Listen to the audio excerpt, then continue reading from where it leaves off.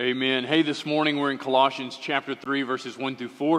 If you want to go ahead and open up your copy of God's Word, you can also find it on the screens as we begin to make our way through. Now, Chris spoke last week. He finished out Colossians chapter 2 for us and had this really easy passage. I don't know why he was complaining there in 20 through 23. But what you'll notice as we get into chapter 3 is we have to really go all the way back to chapter 2 and verse 12 to get a sense of what Paul is talking about here and help us to understand, be able to close out this loop. But before we do that, when you look at this passage, one of the things you're going to observe is that there are a couple of commands given in 1 and 2, and we don't get the reason for why. We don't get the reason for why we're supposed to do this until we get into 3 and 4. So if you're a person who says, I won't do it unless you give me a compelling reason, just know we're going to get there, you're just going to have to wait a moment. So we won't give you a compelling reason until we get into verses 3 and 4.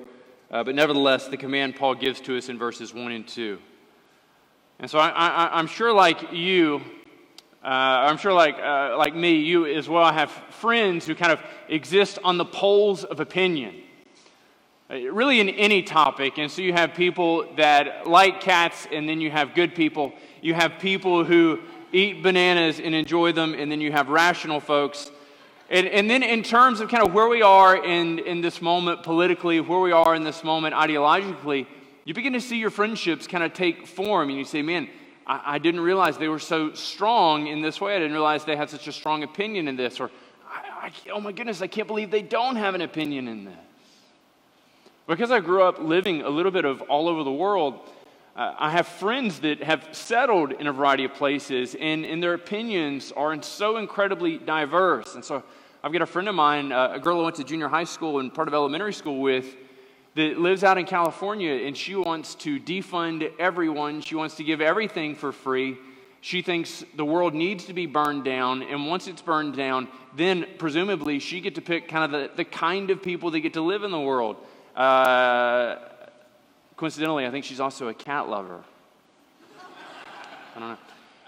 And so then I have friends that are all the way on the other side, and some of these are folks that we all went to school together, and they're insanely conservative. I mean, just rabidly conservative, and their vision and their construction of how the world should go and the right things. That my friend out on in the West Coast, she could never live in that world. She could never exist in that reality. And both groups are vying for their vision of not just our country, but their vision of the world.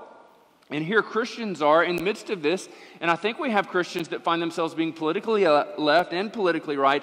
But as Christians, the question is, man, what do we do in the midst of these things? What are our energies meant to be spent on? What should our thoughts be preoccupied with? And in some sense, the Apostle Paul gives to us today a way forward.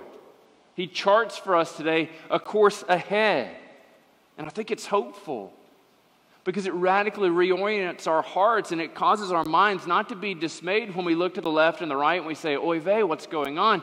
But we find ourselves focusing on Him who is our hope, Him who holds our future secure, in Him alone, who rules and reigns righteously. Amen?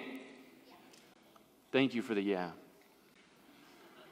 Look at what Paul writes. He says, if then you have been raised with Christ, seek the things that are above, where Christ is, seated at the right hand of God. Set your minds on the things that are above, not the things that are on earth. For you have died, and your life is hidden with Christ. When Christ, who is your life, appears, then you also will appear with Him in glory.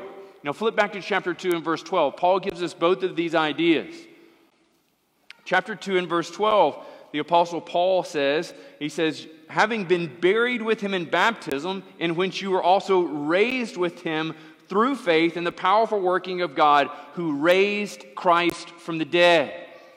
And so we have this identity with Jesus in the burial with His baptism. We have this identity with Jesus in His resurrection. So in chapter 2 and verse 12, he gives us both pictures of it. In chapter 2 and verse 20, he gives us just this death aspect. He says, if with Christ you died to the elemental spirits of the world, why, as if you were still alive in the world, do you submit to regulations? Do not handle, do not taste, do not touch. And so what we see Paul rolling out in verses 20 through 23 is this understanding that there is nothing we can do to be holy. There's nothing we can do to be holy. There's nothing, in essence, that we must do to be holy because He has made us holy in Christ. And this is great and glorious news, right? This is great and glorious news. And so because we have died with Him, we've also been raised with Him. And on the basis of these things, He has made us holy. So if you're a believer and follower in Jesus Christ, if you believe that God sent His Son to live a perfectly holy life, to die on a cross, to be raised from the dead, and if you united your hope in Him, if you say your salvation is found in Jesus, then today you have hope for holiness found in the person of Jesus, realized in the life that you currently live today. But what a bunch of holy people do. What then do we do on the basis of these things? That's what he says. And you might even insert the word here instead of right, since, which is how the NIV and others translate it, since you've been raised with Christ, seek the things that are above. Now, first I want to address the issue of what it looks like to seek after something. Now, Paul doesn't just say, kind of haphazardly go through your life and occasionally give yourself to this investment, to this exercise, and this expenditure of energy. No, when he writes the idea and he says that you are to seek after this, he gives us a sense that this is to be the constant direction of our life. It's the constant outpouring of our energy. This needs to be the overwhelming thing that we are caught up day in and day out doing. In essence, for Christianity, there is no off season. There's no day of waking up and saying, I don't really know if I want to seek the things that are above. I think maybe I'll just put that off for Tuesday. I don't know if I really want to seek the things that are above. Maybe I'll just put that off for Wednesday. I don't know if I want to seek the things that are above. Maybe I'll just put this off until there's not so much pressing in my life. Christian, the way we see this and the way this unfolds, because you are in Christ, because He has raised you up with Him, you are to seek the things that are above. But the question kind of becomes, what in the world are we seeking? We get the sense that it seems to be important. Maybe you're even beginning to buy into the idea that you should seek after these things, but what then are they? And it's decidedly important because he uses this same phrase in verse 2. So the things that are above. Flip over to Revelation 21. I want to kind of get at it through a different way. Now, certainly we would agree and certainly we would believe that Christ rules and reigns with God currently seated in heaven. But we await this future reality. We await this cosmic unfolding of things that our God is going to bring about when He sends His Son again. And Revelation 21 gives us this picture. It says, "Then I saw a new heaven and a new earth, for the first heaven and the first earth had passed away, and the sea was no more. And I saw the holy city, New Jerusalem, coming down out of heaven from God, prepared as a bride adorned for her husband. And I heard a loud voice from the throne saying, 'Behold, the dwelling place of God is with man. He will dwell with them, and they will be His people, and God Himself will be with them as their God.'" Now listen to what He's going to do. "He will wipe away every tear from their eyes, and death shall be no more. Neither shall there be mourning, nor crying, nor pain anymore, for the former things are gone." Amos chapter 5 and verse 24 says, "But let justice roll down like waters, and righteousness like an ever-flowing stream." When we begin to think of the things that are above, we recognize that we see them most readily by what their failed, anemic versions are here and now. When we begin to think of what it looks like for us to seek the things that are above, we're seeking justice, we're seeking mercy, we're seeking love, we're seeking charity. And recognize this, that this doesn't get to be a passing phase for us. That when we see injustice perpetrated against somebody else, then our response that kind of wells up within us is, man, we want justice for them. No, we should always want justice for everyone. Why? Because in seeking the things that are above, it is transferring into our hearts and changing who we are. So in the midst of seeking the things that are above, seeking the heart of God, He is radically changing our hearts for us and for others. And we begin to get the sense that we will not desperately desire to see injustice come to an end until we desperately desire to behold the face of God, to focus on Him, and to not move off of that posture. We are casual Christians. We casually pander about holiness. We casually pander about and occasionally desire to see injustice end when it raises to a level that it begins to affect us, or we can no longer deny it, because to do so would make us a bigot. To do so would make us to be a hypocrite on a level that we're no longer willing to endure. But listen to this. When you are a Christian, God has already effected holiness in you. He has changed and transformed your heart such that your heart cannot be satisfied as long as injustice lives. And so when we see injustice, if you're seeking the face of God, if you're seeking the things that are above, God is actively working in you, His Holy Spirit, to create this sense of dissatisfaction. And what creates a sense of satisfaction in the midst of these things is a radical apathy we must put to death, not just in us, but in our friends and in our churches and in our community. You've heard the phrase, and I've heard it, especially when I started seminary, this idea that, oh, so-and-so is too heavenly minded to be any earthly good. I'm going to tell you this. Listen, if you're not heavenly minded, you'll be of no earthly good. What Paul writes here and says, we must be heavenly minded if we are to be of any earthly consequence. We must be. And so we need to be those as we evaluate our time, as we evaluate our money, as we evaluate those things that we actively give ourselves to. And we asking ourselves the question, what in the world am I seeking? Where is my energy being spent? Where is my time being given? What is my heart pursuing? And God will begin to reveal these things to you. And so we're asking ourselves the question, God, am I seeking justice as justice looks in heaven? Am I seeking to bring an end to tears? Am I seeking to bring an end to war? Am I seeking to bring an end to poverty? Am I seeking to bring an end to injustice?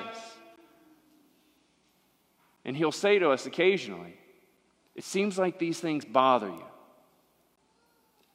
but it doesn't seem like you're doing anything to affect them. It seems like these things have irritated and agitated you to the point that you're writing something, the case where occasionally you'll say something in a safe crowd where you think that everybody will support you, but you are not an advocate for justice. You're merely irritated when it affects you adversely. We don't get the option. We don't get the possibility of being a Christian while at the same time pursuing those things which solely gratify self. He tells us, seek the things that are above, and this should be our call. And this should be our hearts, and this should be the direction of our lives. Now listen to what he says. He says, they are the things that are above where Christ is. And what is Christ doing? He is seated at the right hand of God. So what the Apostle Paul does in the midst of these things is he reaches back into Psalm 110 and verse 1, where we see this amazing messianic reference to Jesus, where it says, the Lord says to my Lord, sit at my right hand until I make your enemies a footstool. We see this description of God's righteous right hand, which is over and again referred to in Exodus 15:6 and elsewhere, this display of God's strength. This display of His majesty, this place of prominence, and this place of special significance. And this is where Christ sits. Now flip over to Hebrews chapter 1. Flip over to Hebrews chapter 1. Or tap there. It's quieter. Speaking of Jesus, he says, He is the radiance of the glory of God and the imprint of His nature. He upholds the universe by the word of His power. Now listen to what he says. He says, after making purification for sin, so after Jesus made purification for sins, after He took on sin and death, He took the consequence of your sin and my sin on Himself, He sat down at the right hand of majesty on high. So what does that give us this picture of? It gives us this picture that at the end of making an atonement for your sin and for my sin, there was nothing left for Jesus to do. So He goes over and He sits down at the right hand of the Father.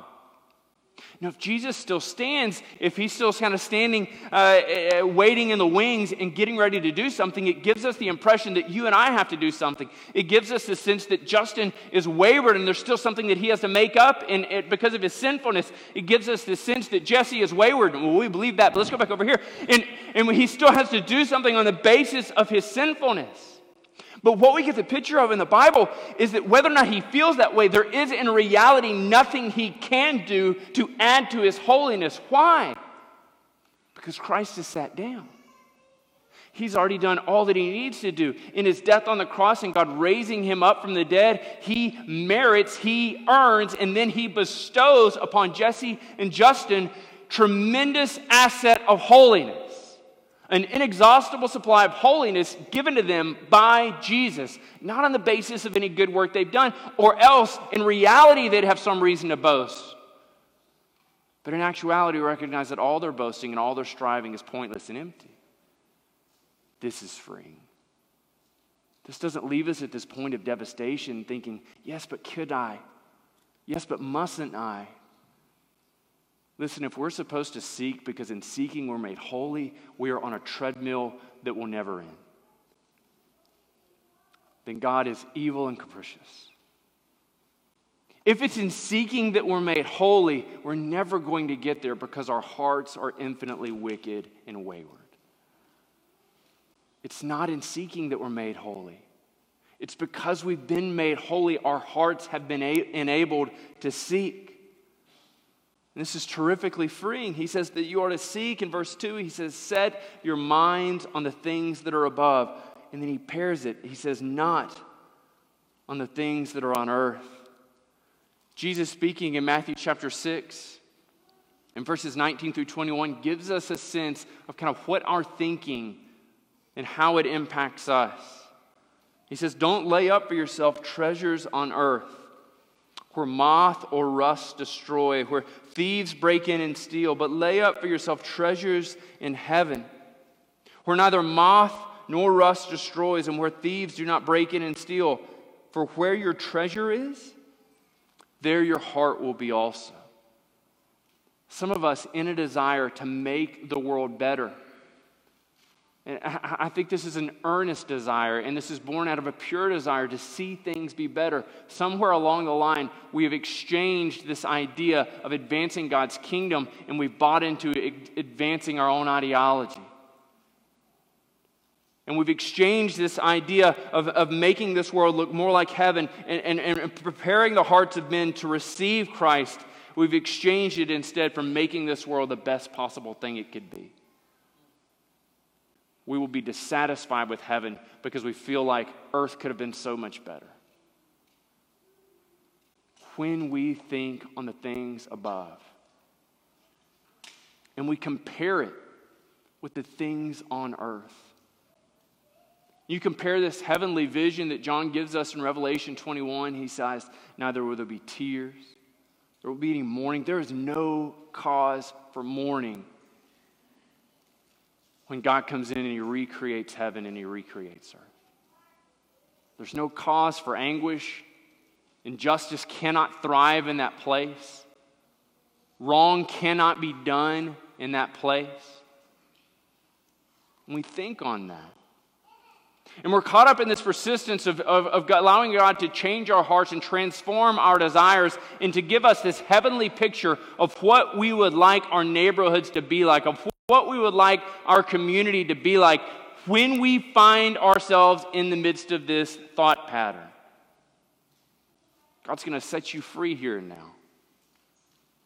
But as long as your primary focus starts with my comfort, my wealth, my success, you're never going to give yourself to the vision that God would have you to have. You're never going to be impactful. You're never going to be permanently successful according to the gospel. Why? We must first give ourselves to the vision that God has for us before we are ready to be at work in the here and now. He says, think on the things above, not the things of the earth. We repeatedly see in the midst of these things, Jesus' ethic for the kingdom is decidedly upside down. He says, rejoice when you're persecuted, when others ridicule and mock you. He says, blessed are the poor in spirit, blessed are the meek. And we see these things and we think the meek just need a better sense of self-esteem.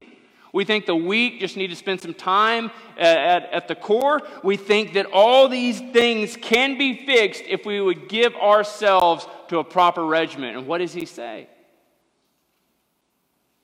He says, think on the things that are above. Listen, we just spent the last couple of days working on our city, trying to make it a better place. And so some of us have graciously surrendered up our bodies to be feasted upon by chiggers. Others of us have lavished poison ivy on ourselves. Others of us have walked through pairs of tennis shoes and sweat and praise God. One of my sons, through doing this and picking up trash along Wesley Street, has made the bold proclamation that he won't smoke. Right? There you go. It only took 1,324 cigarette butts. He was really leaning towards it. I mean, these are good things that we're doing.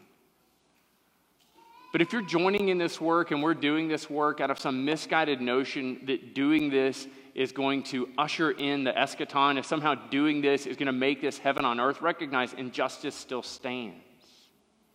And we're never going to be in this for the long haul. We're never going to be about this for maximum impact if we're not continually being replenished by seeking the things that are above instead of seeing the things that are here and now. Because when we see things that are here and now, it's devastating. When we surrender our hearts to wanting to use a political machine to make this world a better place, we are setting ourselves up for failure.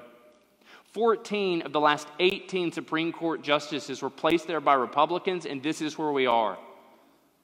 But some of us have set our hearts and our dreams and our affections that if we'll just elect the right people, we can actually make this the best place it can be. Should we elect morons? No. Should we elect people that are morally bankrupt? No. But should we set our hopes and dreams on that? Please, God, don't let it be so. Do you see the difference? On the one hand, we can be responsible without so investing our hopes and dreams in this reality and thinking if we could just have this legislated this way, if we could just get this person in this spot this way, then the world would be a happy place. Then the world would be a better place. Christian, God gave us the mechanism for recreating the world and making it the way that He wanted it to be. And it's in Christ's victory. So when we call people and ask them, would you follow Jesus? Would you submit yourself to Him? Would you confess that you're a sinner? We are asking them to come and die to self. And we have to be ready to come and die to self. We will not be raised with Him if we are not willing to die with Him. We've got to die to our hopes and dreams for what this place could be. We live and we hope in a reality that's situated in Revelation 21, that when Christ appears, He sets all things right.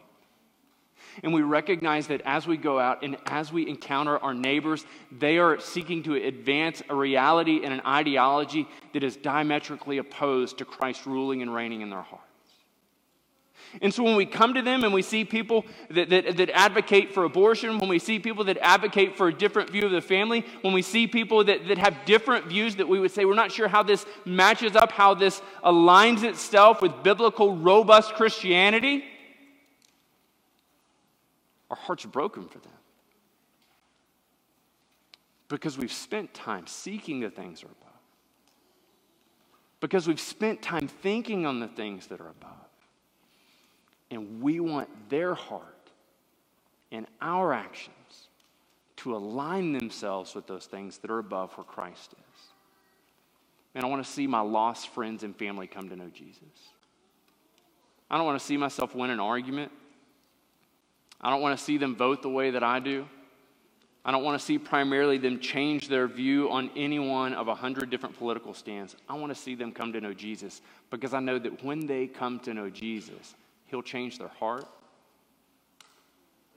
He'll bring them in line with this same idea of seeking the things that are above, not the things of this earth. The things of this earth are passing, they are fleeting, they're temporary. But they're so beautiful. They're so close. And they're right here in our hands, and if we just work a little bit harder, we'll have them. If we just strive a little bit harder, we can make them our own. Man, I pray that God does not let you grab a hold of them. But He so destroys your appetite for the weak, anemic, failing, temporary, transitory, ephemeral things of this world. That He makes your heart beat, that He allows your lungs to cry out, that He allows your life to be lived for those things that are unpassing, for those things that are eternal, for those things of true weight and significance. Now, why in the world do we have to do these things? They sound exhausting, and frankly, on a lot of days, they sound unpleasant. Look at verse 3. This is why we are caught up in this. He says, "For you have died, and your life is hidden with Christ in God." If you are a Christian, you have already died to yourself. And your life is no longer yours. You no longer get to mandate where your life is going. You no longer get to say, this is what I want to do. And God, you just get to wait. If you are a Christian, you have died. And who you are really is with Christ and God. The truest sense of who you are has not yet been revealed. You can't even begin to know and understand the limits, the far extending circumference of your holiness. You can't even begin to see these things. Why? Because the true form of who you are is in Christ with God. And God has purposed it this way. He recognizes in our finite minds, in our finite expressions, we couldn't truly come to understand these things. But He says, but when Christ, who is your life, appears, then you will also appear with Him in glory. The Apostle Paul said it this way in Philippians chapter 3, verses 20 and 21. He says, but our citizenship is from heaven, and from it we await a Savior, the Lord Jesus Christ, who will transform our lowly body to be like His glorious body, by the power that enables Him to subject all things to Himself. We await a reality, a heavenly reality. Paul wants us to understand that all the things you look around and mourn, all the things you look around and are broken over, they're passing. Every statue you look around and say, why would they tear that statue down? Everything you look around and say, that's going to last forever. It is passing and it is fleeting. When you look at your own body and your own health, it's passing and it's fleeting. When you think of your hopes for your children, it's passing and it's fleeting. When you think about every future endeavor you're going to give yourself and your energy to, it's passing and it's fleeting. But the ultimate reality still awaits. And so there's hope. We don't give ourselves to despair when we see the world heading in a direction that we would rather it not. We don't give ourselves to uninterrupted sadness when we see injustice rule and reign. And these temporary setbacks and the evidence and the presence of injustice in this world and of evil in this world has never been a cause for Christians to pull back. But it's a call for Christians to radically reinvest. Why? Because our hope is unassailable. Because our future is set. So in the midst of seeking the things that are above, in the midst of thinking on these things that are above, we find ourselves busily working in the here and now, knowing that many of us will die before we ever see good come about. Many of us will suffer loss. Many of us will be broken. And that was never our hope. Our hope is that on the day when he returns, he is going to show us this picture of who we really are. 1 John chapter 3 and verse 2 says, "Beloved, we are God's children now, and what we will be has not yet appeared. But we know that when he appears, we shall be like him, because we shall see him as he is." Man, this is our hope and our future. If you sit here today and you say, that doesn't sound like much of a hope in a future, that doesn't sound like a promise that I want, then it could be what you've staked your heart on is a salvation of the here and now instead of a salvation eternal in Christ. It could be that you're seeking the things of the earth and not the things that are above. Oh, that God would wreck our hearts. That he would cause us to seek his heart, and in so doing to live transformed lives in the here and now, awaiting the time when he's going to come and set everything right, awaiting the time when he's going to reveal us for what we really are, united in him, holy forever. Let's pray.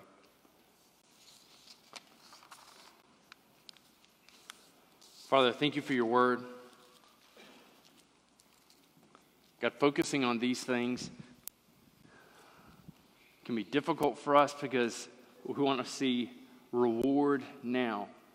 We want to be satisfied now. Some of us want to see things go back to how they used to be. Others of us have a view of the future that we're hoping to cause and effect.